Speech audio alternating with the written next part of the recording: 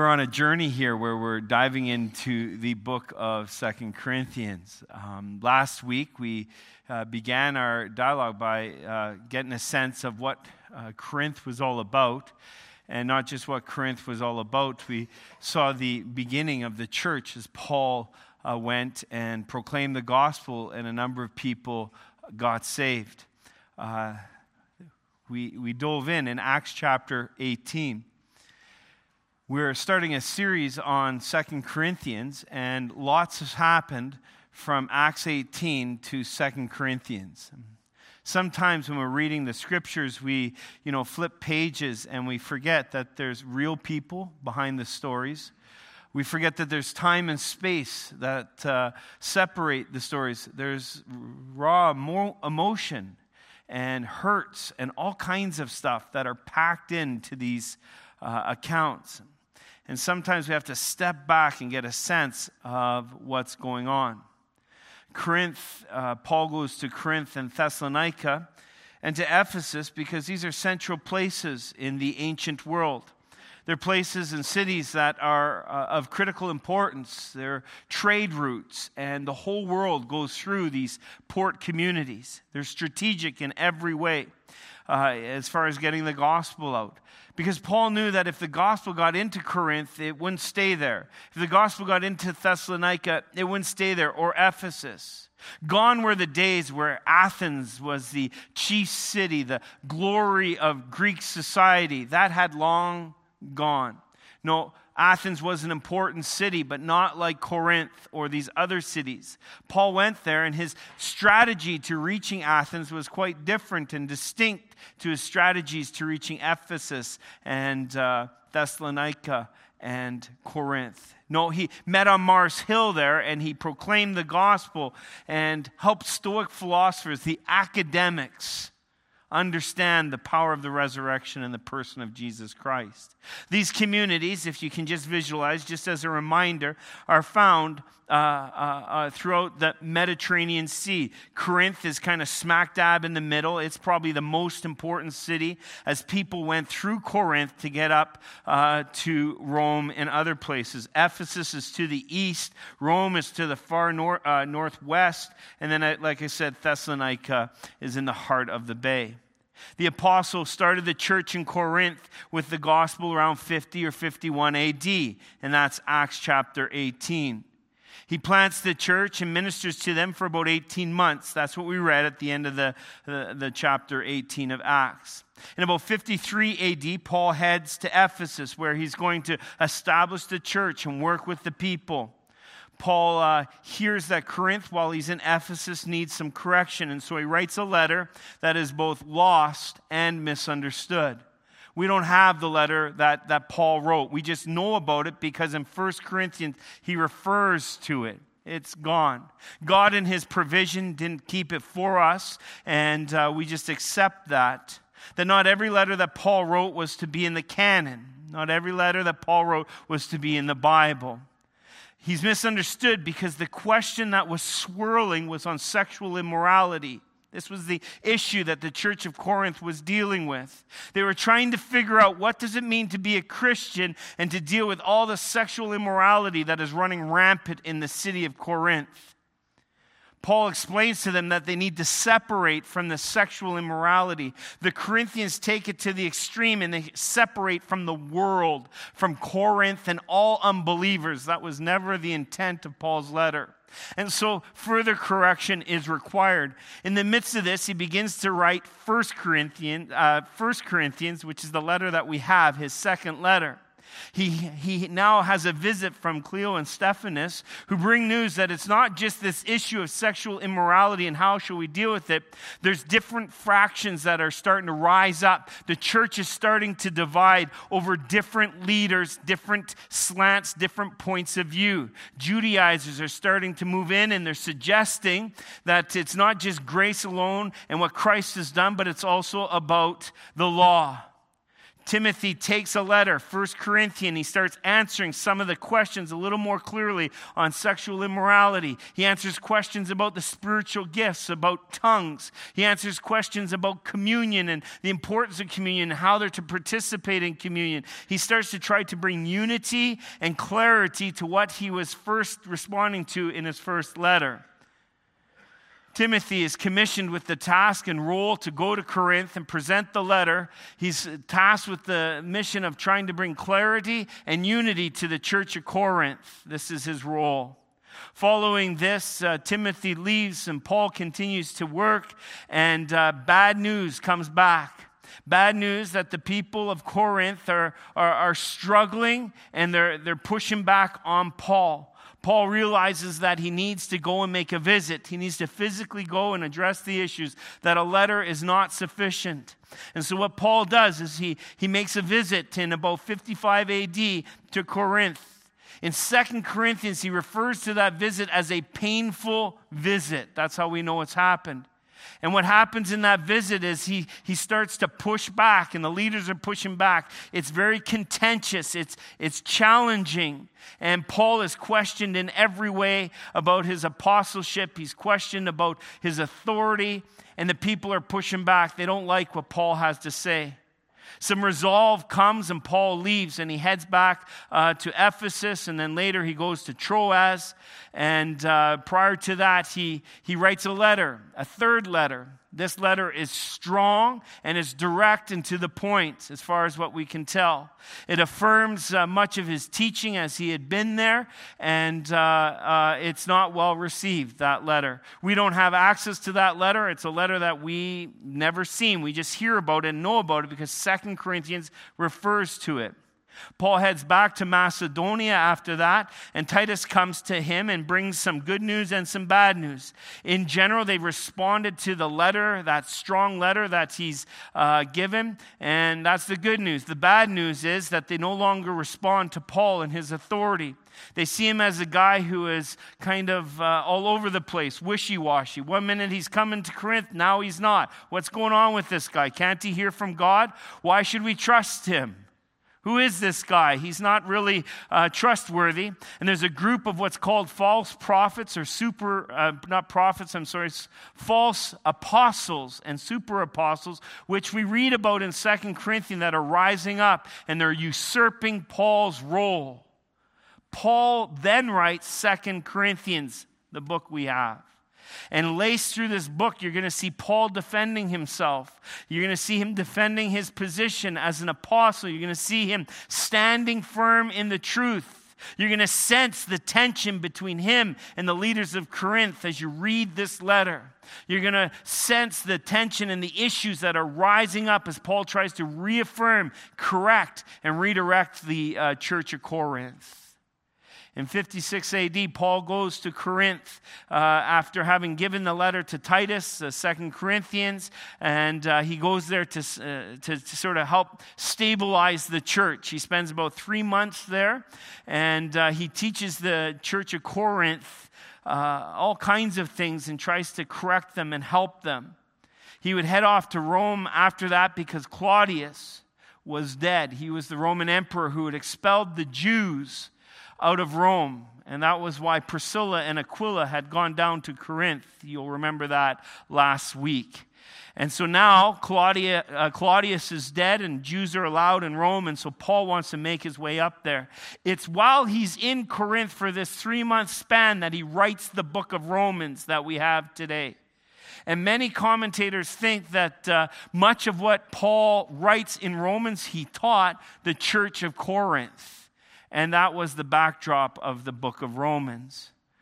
And so that's what's happened in this 6-year span as we dive into the book of 2 Corinthians. I want us to understand that there's a context, there's issues, and Paul is seeking to deal with these issues. Not only are all these issues on the table, you also have to remember that this new church is full of people of all kinds of backgrounds. There's Jewish people like Aquila and Priscilla who got kicked out of Rome. They're there, and so their worldview, the filter by which they understand the world, is going to be from a Jewish perspective.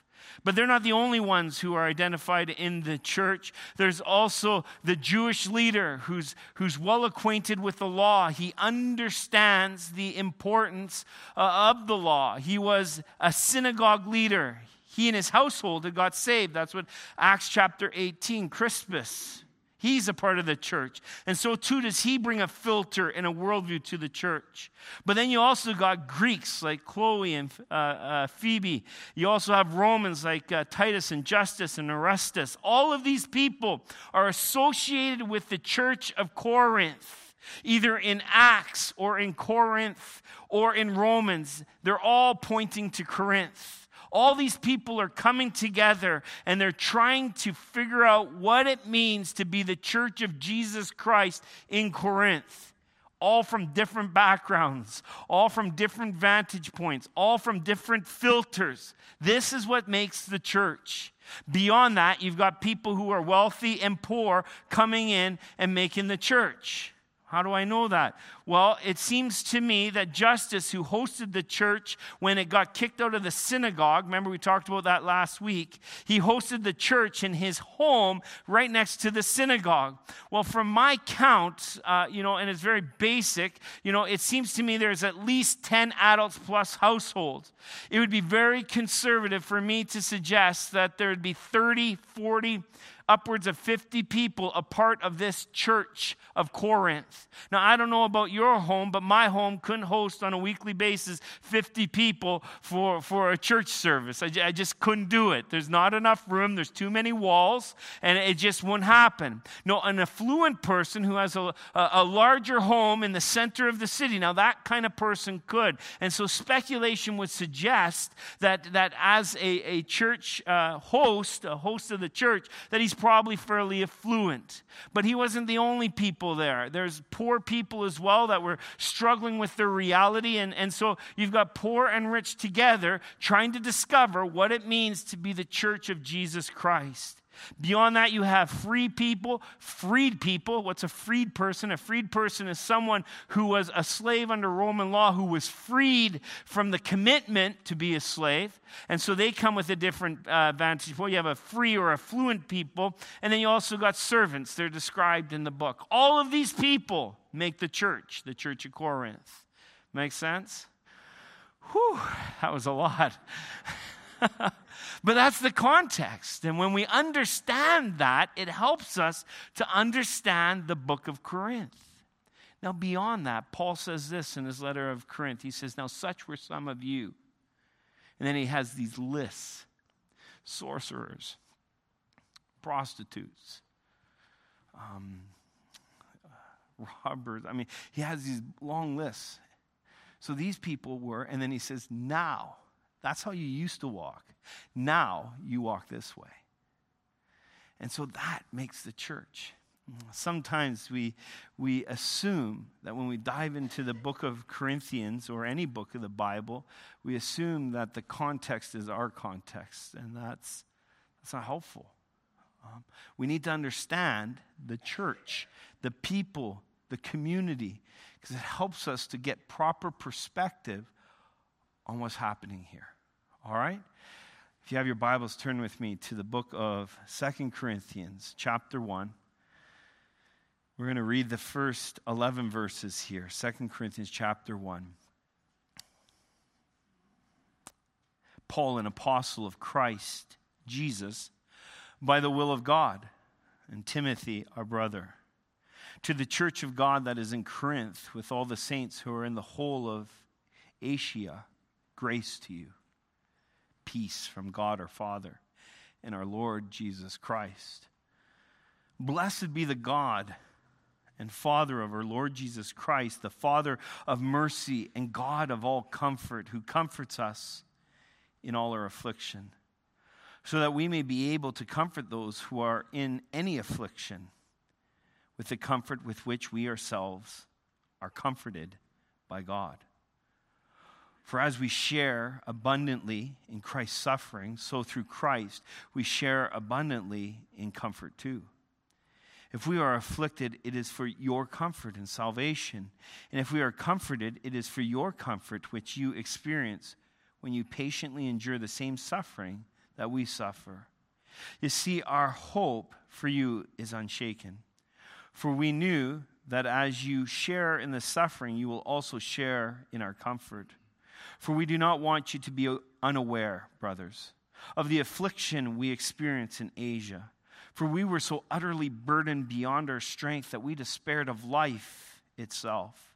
Indeed, we felt that we had received the sentence of death, but that was to make us rely not on ourselves, but on God who raises the dead.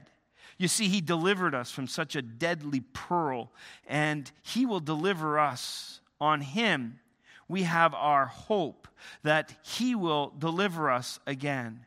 You also must help us by prayer, so that many will give thanks on our behalf for the blessing granted us through the prayers of many. Let's pray. And so, Father, we come to the text with our filter. We come to the text with our burdens, our luggage, our understanding of who you are. And so we ask, Lord, that you would refine our understanding of who you are, that it would be true and purified. Father, that we would know you and walk with you, that we would know the surpassing knowledge of Jesus Christ, our Lord, in the midst of our circumstances, and that we would leave this place knowing that we've encountered you, and that we leave this place knowing that you're at work, doing far more abundantly than we could ever imagine or conceive. And so have your way in our hearts this morning. Speak to us with clarity, we pray. And may we determine to implement the truth through the power of your Spirit. For it's in your name we pray. Amen. The opening greeting that Paul makes in 2 Corinthians is full of this hurt. These questions that are lingering, his position, his authority, it's full of it. When we understand the context and the pushback, when we understand the challenges of Corinth, all of a sudden, verse 1, this greeting, which, may seem insignificant, becomes very significant. Notice how Paul begins. He says, Paul, an apostle of Jesus Christ by the will of God. Now, when we understand that there's pushback on Paul and his position, because the church of Corinth thinks that he's a bit flighty, when we understand that the church of Corinth has a group of leaders that are coming in and saying, don't listen to Paul. Who's Paul anyways? Listen to me. I know best. I know better. Paul, he begins by saying, no, let me just set the record straight here. My name is Paul, and I'm an apostle. I'm an apostle. Make no mistake, I'm an apostle. I am a sent out one from God. I am one who oversees and plants and watches over the church and the health of the church. Paul, an apostle of who? Jesus Christ. He's not an apostle unto himself. He's an apostle unto Jesus Christ. It was Jesus Christ who anointed and sent Paul out in Acts chapter 8 on the Damascus Road.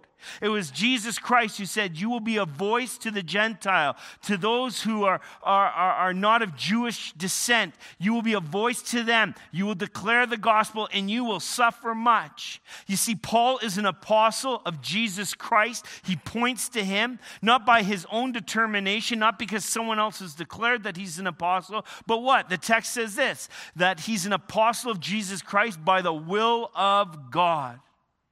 Paul just wants to set the record straight. Paul has authority to speak into the church of Corinth. He has the authority to direct them. He has the authority to say hard things.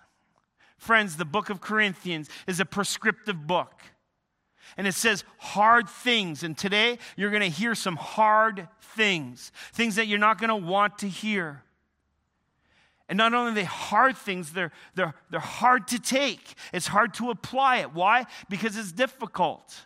See, Paul's an apostle by the will of God of Jesus Christ. He points to him and he says, listen, God has called me to do this. This is not an easy task. This is a difficult task. But he takes it with seriousness and he takes it with diligence. And then he says, and Timothy, our brother. He sets Timothy aside.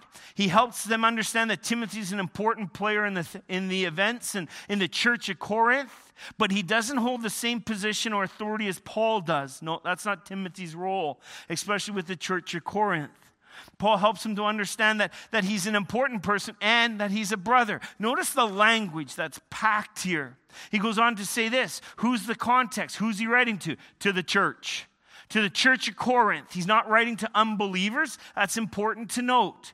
He's writing to believers. Now, do the believers have it all together? No. No. Sometimes in our naivety, we think that the early church was a bustling church that had no mistakes. We think that the early church was like the perfect church. If only we belonged to the early church, we would thrive. Nonsense. The early church was a mess. And that's why we've got the epistles. We should be thankful for their mess because it helps direct us. He's writing to the church. Are they making mistakes? Yes, clearly. Some of them are appalling. Some of them, we can't believe it. Some of them, we would even question whether they're truly saved. But Paul is writing to the church. More than that, look what he says. Not just the church of Corinth, but to the region of Achaia, the saints who lived there. This is a letter to a specific church, but more than that, it's a letter in general to the saints. What are the saints? Those who have been set apart positionally because of what Christ has done. That's what the saints are. The saints are those who have been set apart. And so you and I, those who've called on the name of Jesus Christ the Lord, those who've determined that their sin and brokenness has been paid for on the cross of Calvary, listen, friends, positionally, you're a saint. You may not feel like a saint, you may not act like a saint all the time, but you are a saint, and that's what Paul is identifying here. It's not a question of their salvation, this letter. It's a question of redirection. It's a question of correction. And then he continues on. He says, grace to you. Grace. Grace. You don't deserve it. Receive it. Grace to you, he says, and peace. Peace from where? Not peace from neglect, not peace from trying to reframe history or our reality. Peace from God, our Father. Notice that he puts Father in there. Why? Well, Jewish people had a hard time. It was a big leap to understand Yahweh as an approachable Father. Huge leap. Yahweh. The name of God that the Jewish people would use, they wouldn't even say the name because they so revered it. They so revered God that they would never approach him as Father. Their experience dictated that he was best not approached too lightly. I mean, if you went into the Holy of Holies as the high priest, they would tie a rope around your leg. And you would have bells on your gown. And when they stopped hearing the bells and you hadn't responded, they would pull you out because you went in an unworthy way. Paul's trying to say, hey, let me explain who God is. He's your Father. Friends, who's God to you? Who is he to you? Has your worldview affected the way that you approach God? See, the church of Corinth, for sure. Crispus, absolutely. He's wrestling. Who is this God? And the Judaizers who are coming in and they're sowing seeds of deception. False prophets, or apostles, are coming in. And what does Paul say? Listen, grace to you, peace to you from God our Father. You're going to notice that Father's used numerous times through the text. Why? Because Paul is trying to help them understand who God is. It's a relational term. And he's the Father of the Lord Jesus Christ. It's relational. It's not that Jesus existed because his Father procreated. No. Jesus Christ always has been. It's a relational reality. Father, Son. It speaks of the triune God. Paul is trying to help the church of Corinth understand the significance of God the Father. He goes on to say this, blessed be the God, Father, again, let's just cement this message in the minds of those who are listening. He goes on to say, blessed or happy be the God the Father of our Lord Jesus Christ, the Father of mercies and God of all comfort. Love that. Friends, the church of Corinth, like every other church, was a missional church. What do I mean by that? See, it wasn't enough to know Jesus Christ and to receive the free gift of heaven. No. The message had to be proclaimed to all people everywhere. And so as the church started to grow in Corinth, as people began to believe, the message of the gospel of Jesus Christ went out into Corinth. And as that message went out, you need to understand Roman culture, they ruled with an iron fist. Corinth was a replica of Rome. The city plan was the same as Rome, and the mindset was by and large Roman. They had their 7 temples there that they expressed their worship to all kinds of gods. And here Christianity is coming in and saying there's only one God. And Jesus Christ is the answer. It's been 20 years since Jesus has died on the cross and has risen from the grave. And people are believing the message of the gospel, and people aren't liking it, and they're pushing back. And almost assuredly, it's affecting people's businesses as they go to church. Almost assuredly, it's affecting their livelihoods, their relationships, their friendships, their neighbors. It's starting to affect them, and they're starting to feel the pressure and persecution. And Paul says to them, listen, blessed be the God and Father of our Lord Jesus Christ, the Father of mercy. Oh, mercy, oh God, on us, we pray. The God of all comfort. Friends, if you want comfort, you need to go to God. He's the one who comforts us. Friends, we tend not to do this. Isn't that true? We tend to have our own strategic plans as to how to get comfort. We tend to have our own strategies, our own ideologies as to how to relieve the stress or the pressure in our lives. And what Paul is doing is he's directing our attention to God, the Father of the Lord Jesus Christ, who is the one who's able to comfort us, to give us all comfort. You can bank on it. You can be sure of it, that God is able to comfort us. He goes on to say that. He says, who comforts us? Who comforts us in all our afflictions? I love that. Isn't that good news? Friends, if you got a burden that you're carrying that's far too heavy, go to the God of all comfort. He understands. Friends, if you're feeling the pressure, go to the God of comfort. He's able to comfort you. Bring it to the foot of the cross. Why? Well, look at what the text says to us. So that we may be able to comfort those who are also in any affliction. Now, the purpose of being comfort is twofold. That we would receive the peace of God, the comfort of God, that we may comfort those around us. It's community. We are not an end in the means. We are a part of the broader community. God comforts us in our affliction so that we may be a comfort to those who are around us. Isn't that true?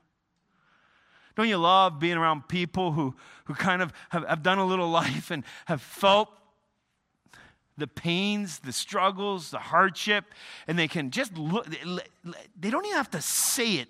The look, the countenance, the power of their presence, you just, oh man, you get it.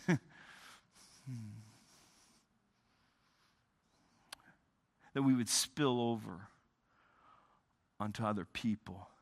See, the temptation in the midst of affliction and challenges is to isolate ourselves. And that's the exact opposite of what we should be doing.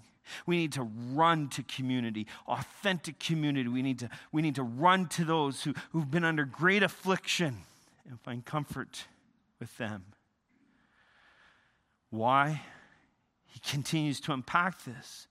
He says, listen, we share abundantly in Christ's suffering, so that through Christ we share abundantly in comfort too. See, it's all about Jesus. See, Jesus isn't a high priest who can't understand our affliction. He's not one who is aloof or distant. No. Jesus Christ endured suffering for you and for me.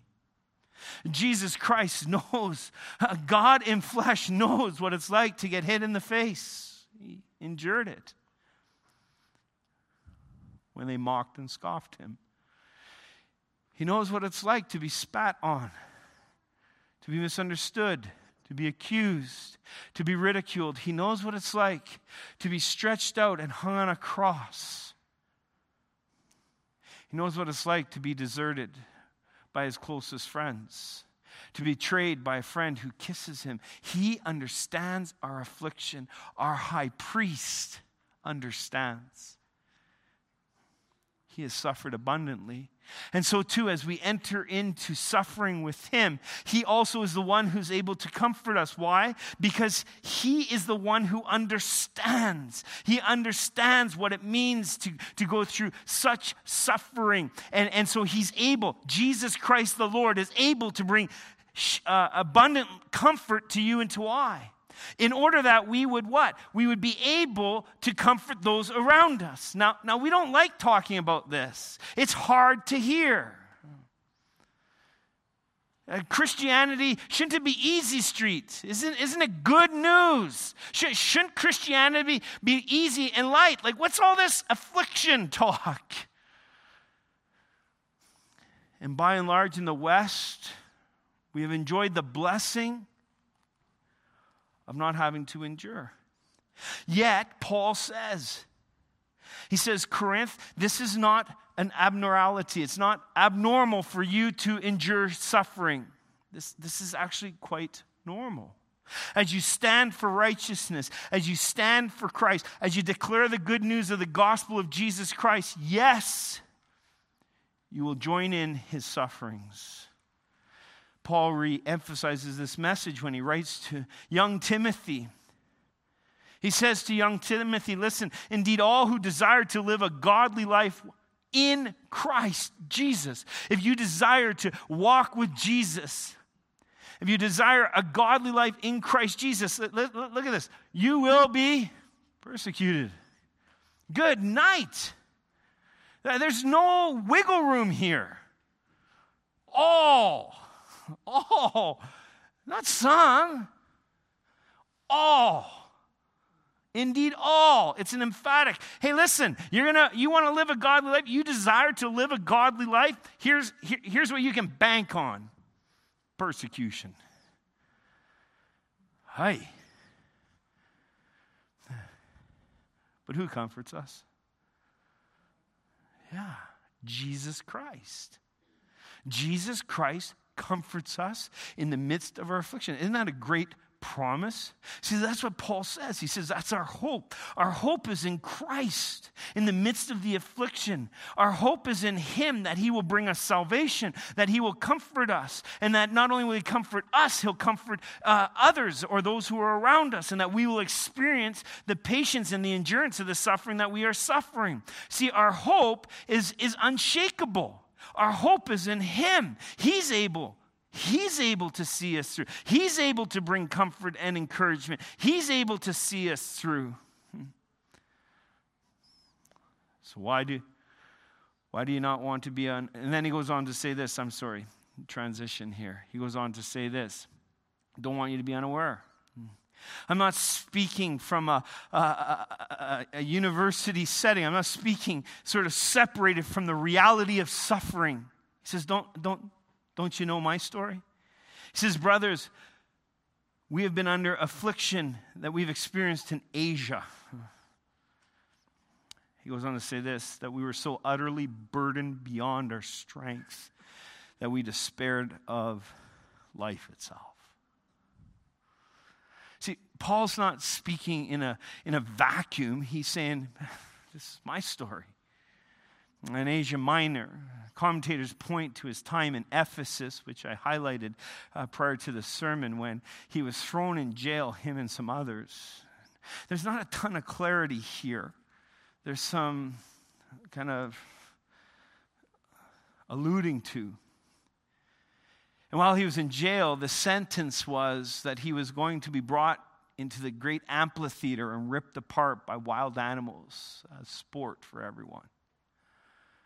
See, Paul says, listen, I get it. I've lived under the sentence of death, and I despaired unto life itself. Are you struggling? Why? He goes on to explain this. He says, we received the sentence of death, but God wasn't out of control. He says, this was so that we would learn not to rely on ourselves, but on God who raises the dead. Hard to hear, isn't it? What about your reality? What about your challenges? Have you ever sat back and went, oh, God, like, why? God, this is so difficult. If there's ever a verse that helps us understand that God's goal and objective in our lives is not comfort. It's holiness. It's knowing Him and the power of the resurrection. See, God allowed this great affliction into Paul's life so that he would know who God is. That he would learn not to rely on himself, but he would learn to rely on God. And then what happens? It's the effect as he is comforted by God and through Jesus Christ and his abundant suffering and his comfort, then it spills over onto those around and brings life and hope to community. The side effect, the implications are dramatic and huge.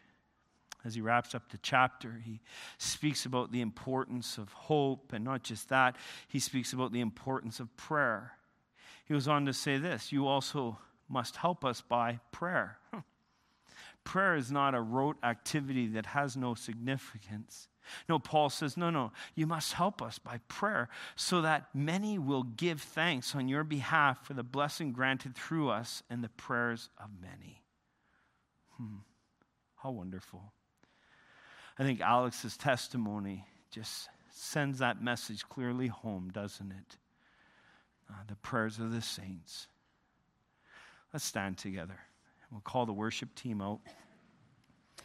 See, 2 Corinthians is a book that talks about things that are hard to hear and hard to take. Isn't that true? See, God doesn't say He will remove our suffering. No, in the midst of our suffering, He says He will comfort us through Jesus Christ the Lord, that we would be a comfort to those around us. Friends, you may be under great stress this day. And maybe you don't know who Jesus Christ the Lord is. Well, listen to me. Jesus Christ knows you. He died for you.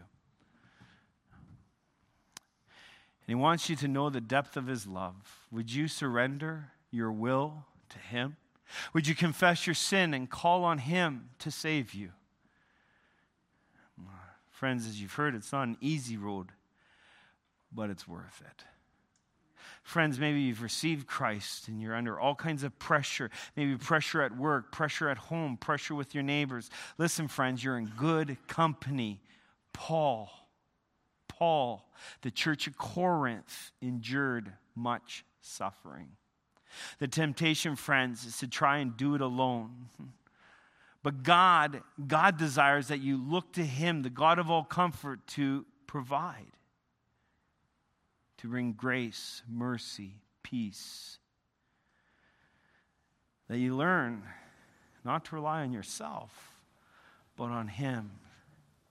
But also note that Paul says community, that you may comfort one another. Don't do this thing alone. That's what we're here for. We're here to comfort one another and encourage one another, to pray for one another, to have authentic community. And so, Lord, you know our hearts, our challenges, our ups and downs. You know whose heart is far from you. You know who's hostile towards you. You are keenly aware. And so, Lord, we ask for a glimpse of your glory.